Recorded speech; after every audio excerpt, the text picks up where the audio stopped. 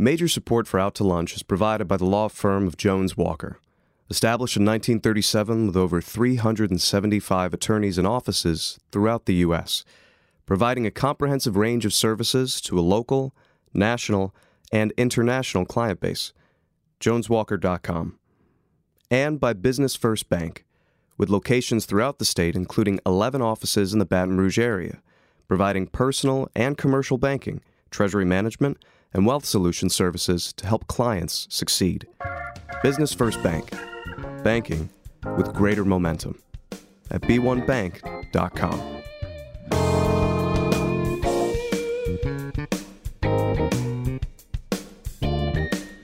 From Mansour's on the Boulevard, we're out to lunch with Stephanie Regal. Stephanie Regal is a broadcaster and editor of Baton Rouge Business Report. It's business Baton Rouge style. Hi, I'm Stephanie Regal. Welcome to Out to Lunch. When it comes to entrepreneurship, you won't find many people in Louisiana, or anywhere for that matter, who knows more than John Elstrott. He's chairman of the board of Whole Foods, a company he has been involved with since moving to New Orleans in the early 1980s. He also serves on the boards of several other national corporations and nonprofit organizations, is an investor in startup companies, and is retired as director of Tulane's Rosenblum Institute for Entrepreneurship, where he guest lectures. John, it's a pleasure to have you here today. Thank you, Stephanie. And my next guest also knows a thing or two about entrepreneurship. He also knows John. They're old friends dating from back to their days at LSU. Maybe it was something in the water back then. He's Charlie D'Agostino, who heads LSU's Innovation Park, a technology-based research park, and the LSU Business and Technology Center, a business incubator which is within Innovation Park, and 3 other incubators, one for biomedical-based startups, one for student ventures, and one for food companies. Charlie has been recognized for his expertise in entrepreneurship and economic development. He's also introduced us to a lot of interesting guests that we've had on our show. So, Charlie, thank you for being here today. Thank you. It's my pleasure. Now, John, y'all actually knew each other at LSU. Yes, we were fraternity brothers and took a few classes together and hung out in bars together, I guess. I went to a few football games, too. I think so. And both ended up sort of leading entrepreneurial endeavors in very different ways. Yeah. Well, one of the things, too, about that pledge class in 1966, we had 2 generals, one Marine Corps and one Army general. John is chairman of the board of Whole Foods, and Pistol Pete Maravich. Wow. So it was a fun times back then. Oh, that's great. Now, John, Charlie mentioned Whole Foods. You've been involved with them for years. You weren't a founder, but you've been involved for a long time and have been a leader there. Yes, I got involved when I moved back to my hometown, New Orleans, from Colorado. While in Colorado, I got a PhD in economics and wrote a dissertation about the role of entrepreneurs in a free market economy. But rather than become a college professor, I helped get Celestial Seasonings off the ground, my first entrepreneurial venture. And when I moved back to New Orleans in 1980, I wanted to stay involved in the natural foods industry. And at that time, there was a small natural foods co-op called Whole Foods Store. And I joined that team and helped them convert it to a for-profit. And we built that company. Was that over on Esplanade Avenue? Our first location was right near Tulane on Adams and Cone Street. Okay, our second location on Esplanade. But ultimately, we sold that store and became the first acquisition of Whole Foods Market in 1987. And that's led to my involvement with Whole Foods Market, and it's been a wonderful association. And you're chairman of the board there now. That's correct. Wow. And the company is going through some transitions right now, actually. Yes, we're a large public company, and we have been very successful, which has attracted a lot of competition. And we see that as a good thing. Our mission and purpose was to get people to eat more healthy, to encourage the growth and consumption of organic products, to change the way farming is done, and to change the way people eat. So the more that other grocery stores adopt that philosophy, we see that's a good thing. But yes, it creates competition for us, and we're reacting to that, and we'll continue to innovate and be the best grocery store in America. Now tell us what else you've been doing. I know you're very well known around the state. You come up here and speak. You're retired from Tulane, and you're investing. You're helping startup businesses? Yes, I guess the most recent venture I helped get off the ground is Dinner Lab, which is based in New Orleans, and there are 5 co-founders, 3 of which are former MBA students of mine in the entrepreneurship program.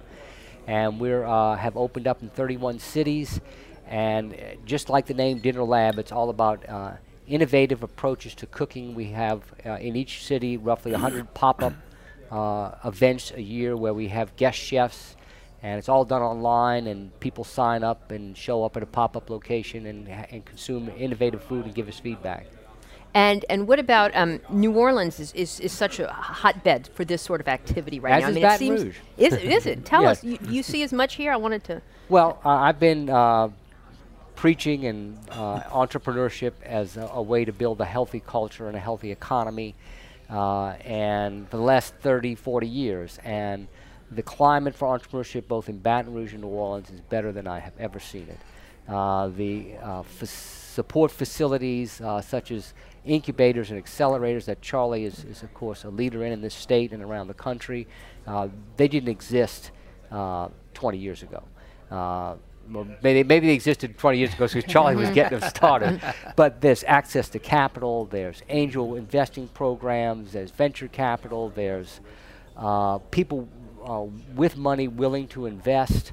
There's mentorship programs. The colleges and universities have responded with classes. And so, yes, there's a network, an ecosystem, which is very supportive of entrepreneurship in both communities. Excellent. Well, I want to get back and dive in a little more specifically into some of those areas that you mentioned. But first, Charlie, tell us, because you mentioned the incubators, tell us a little bit about what's going on at Innovation Park within the LBTCS and within all of your incubators. Yeah, we've really built quite a group of facilities that can help entrepreneurs, innovators, and small business people. The Innovation Park is a 250-acre research park. We acquired the old Albemarle Chemical Company labs, so we have a fantastic high-tech, when I say high-tech, I'm talking about sciences, energy, chemistry, hard sciences at our facility, but we have other clients. So we've now partnered with Pennington, so we have the Pennington Biotech Initiative, which is for medical devices, medical software, and then of course working with Gay with the food incubator. We first got one started in Narco, and then the Ag Center at LSU needed to do one here, so we kind of assisted there. We have the Emerging Technology Center on campus. Is that the student incubator? No, the Emerging Technology Center is wet labs for bio and life science. But the student incubator that you just mentioned is something I'm extremely proud about. In 2010, we had 6 students come to us and tell us that 4 of the 6 were graduating that next month, and 3 of them had jobs. The others didn't. The job offers they had were to leave to go to Dallas or Houston, and they wanted to stay in Louisiana. They wanted to stay in the Baton Rouge area. And so we created, at that point, a student incubator and helped these students develop their company. And as that turned out to be so successful, we started promoting to the classrooms in various, from engineering, business, sciences, everything, saying if you've got a business idea, if you want to start a business or running a business out of your dorm or your apartment, then we will help you develop it with the student incubator. And so today we have over 30 businesses that have been in business from 2010, creating hundreds of jobs and really keeping our students that we educate in Louisiana, instead of interviewing and leaving state. With the students, because they're so enthusiastic and they don't know what they can't do, so they just dive right in. Well, you know, and that's what it takes. And everybody wants to help them. I mean, when you talk to John and some of the other investors and venture and angels, if I say it's a student project or a student company, we get 100% support. Everybody wants to help the students, and so it's just that's why we've been successful with it.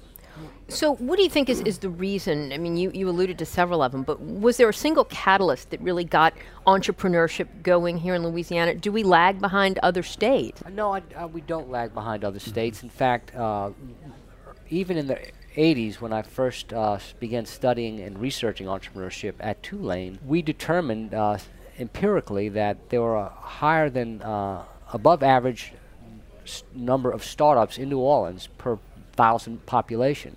What we didn't have at the time was the support systems, the ecosystem, the access to capital, which would help those businesses break through.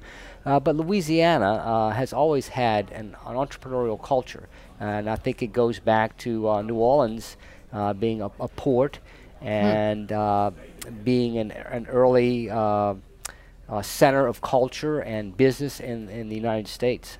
That's very interesting. Yeah, and I think in the Baton Rouge area with our vast petrochemical complex, we have, and I'd heard over the years that per capita we have more engineers in Baton Rouge than any other place because of the universities, the 2 universities, and all the chemical plants in the petrochemical industry.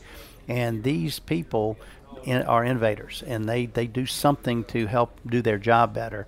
And we've been getting a lot of those people either at retirement or some part of their career where they come to us and they actually spin off and start a new business to do something that they solved, a problem that they solved while at their real job.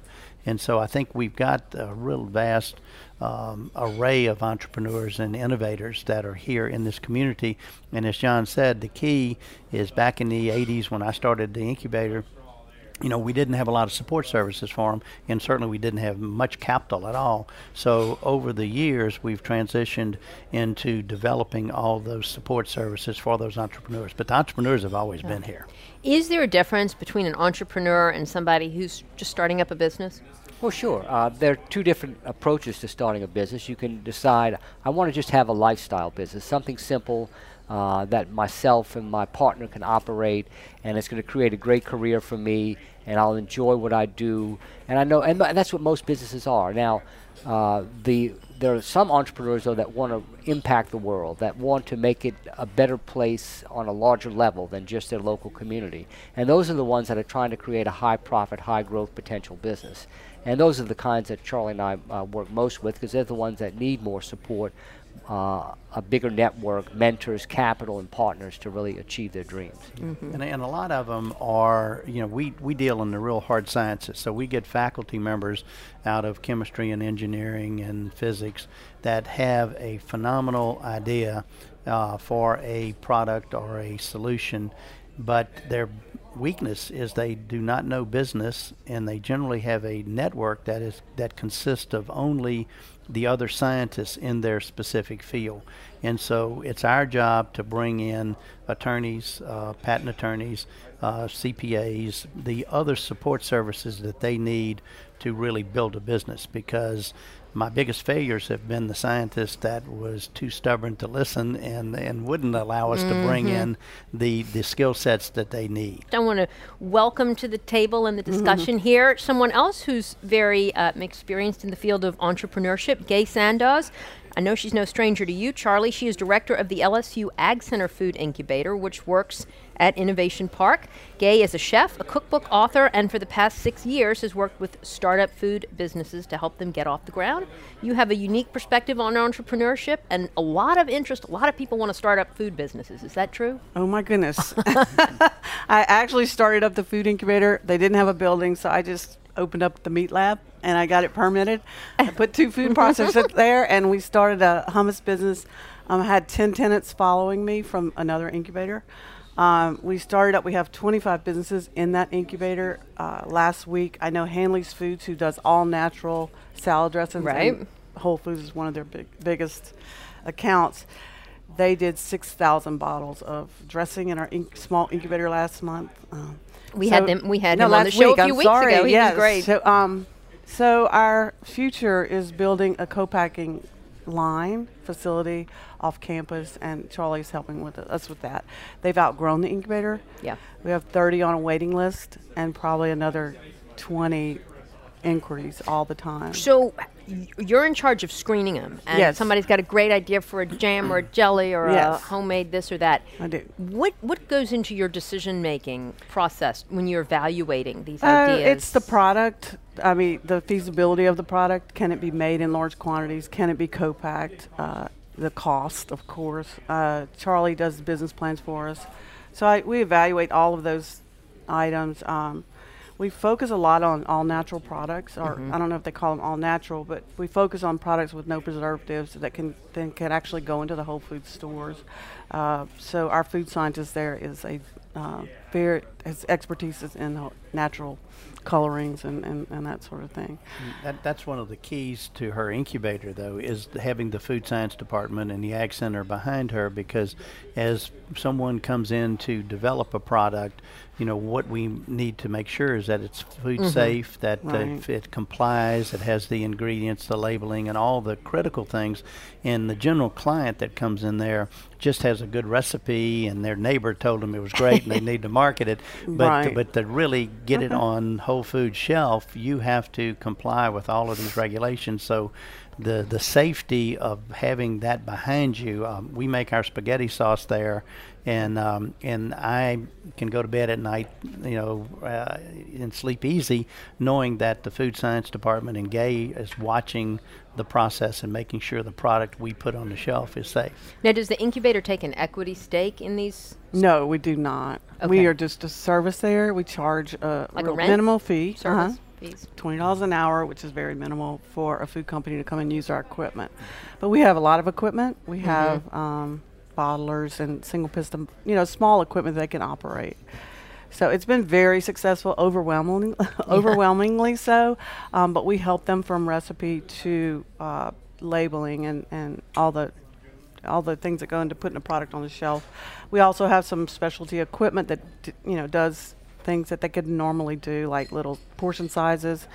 So it's been very successful. We received a $2.5 million grant last year, $500,000 for salaries for employees. So we have 4 food scientists on staff in the incubator alone. So. That's Well, fantastic. Tribute to Gay's success. I'll It's brag on her a amazing. little bit. She has her team over at the food incubator has gotten 35 products into the Whole Foods Yes. Wow. So On the Whole- shelf. That is tremendous, because And- you must be hearing, John, and I know people at Whole Foods, but they must hear from people all over the country all day long who want their products on Whole Foods shelves. Yes, and we like to try to source things locally and support up-and-coming entrepreneurs, because that allows us to be innovative, be on the cutting edge of food trends, and have things that other stores don't have. So we love working with young entrepreneurs that are bringing out food products that meet our standards. And the good thing about the food incubator is they meet our standards in terms of no preservatives, no artificial coloring, no artificial flavors. So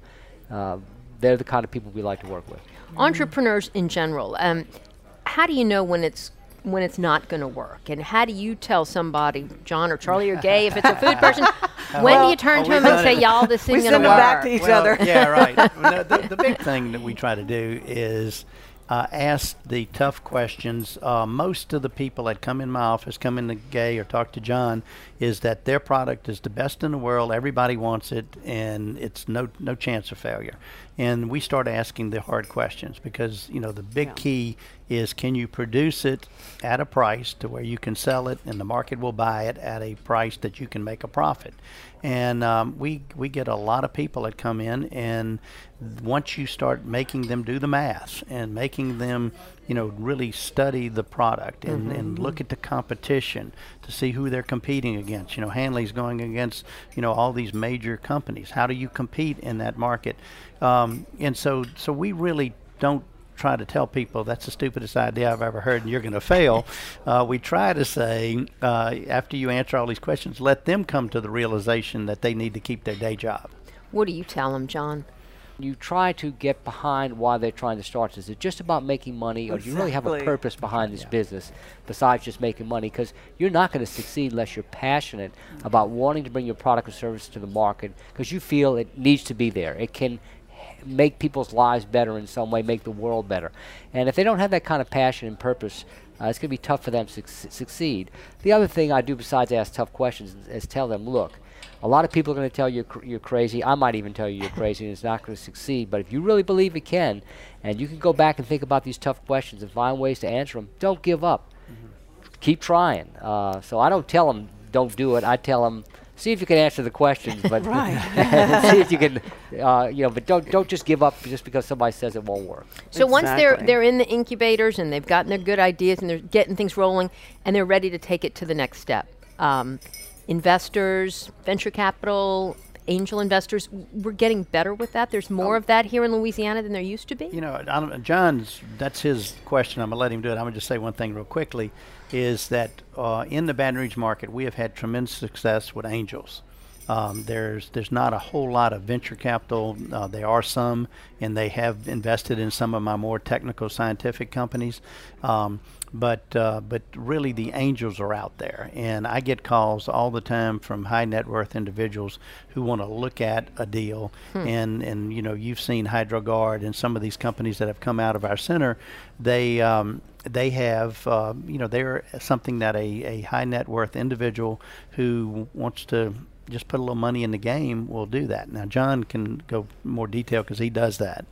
Well, I'm an angel investor, yes, and that is generally where most high growth potential ventures go, as once they've used up all the money they can access through personal savings, family and friends, and perhaps whatever collateral they could put up and borrow money from the bank. At the point that they need to get equity, most are not large enough and they're too early stage to attract true institutional venture capital money. Okay. There are some funds here in the state that are operating, but they generally don't go very early stage. So the early stage sources of money are, as Charlie said, angels. These are individuals who have often been successful as entrepreneurs themselves.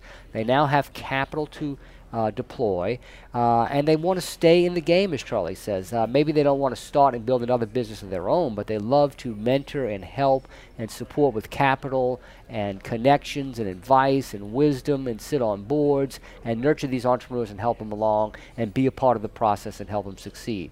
Now, at some point, if they get big enough, they're needing $2, $3, $5, $10 million, then institutional venture capital money comes into play, and that's becoming more and more available. A lot of it coming in from outside the state, where venture capital firms are realizing there are deals to be done in Shreveport and Baton Rouge and Lafayette, New Orleans, and they're starting to be active in the area. So an angel investor is really smaller. They come first, and then Generally, the VC. they go What's the difference? $25,000 to $1 million, $1.5 million. Okay. And they're willing to put in some interesting convertible debt or preferred stock kind of instrument and get the deal priced, and sometimes they'll be able to attract venture capital just based on their reputation as an angel. So if I have a good idea, how do I meet an angel investor? Well, there's something in New Orleans called the NOLA Angels Network, which is very active and functions primarily in Baton Rouge and New Orleans, but they'll be glad to take your deal into their process, look at it, and have you come present.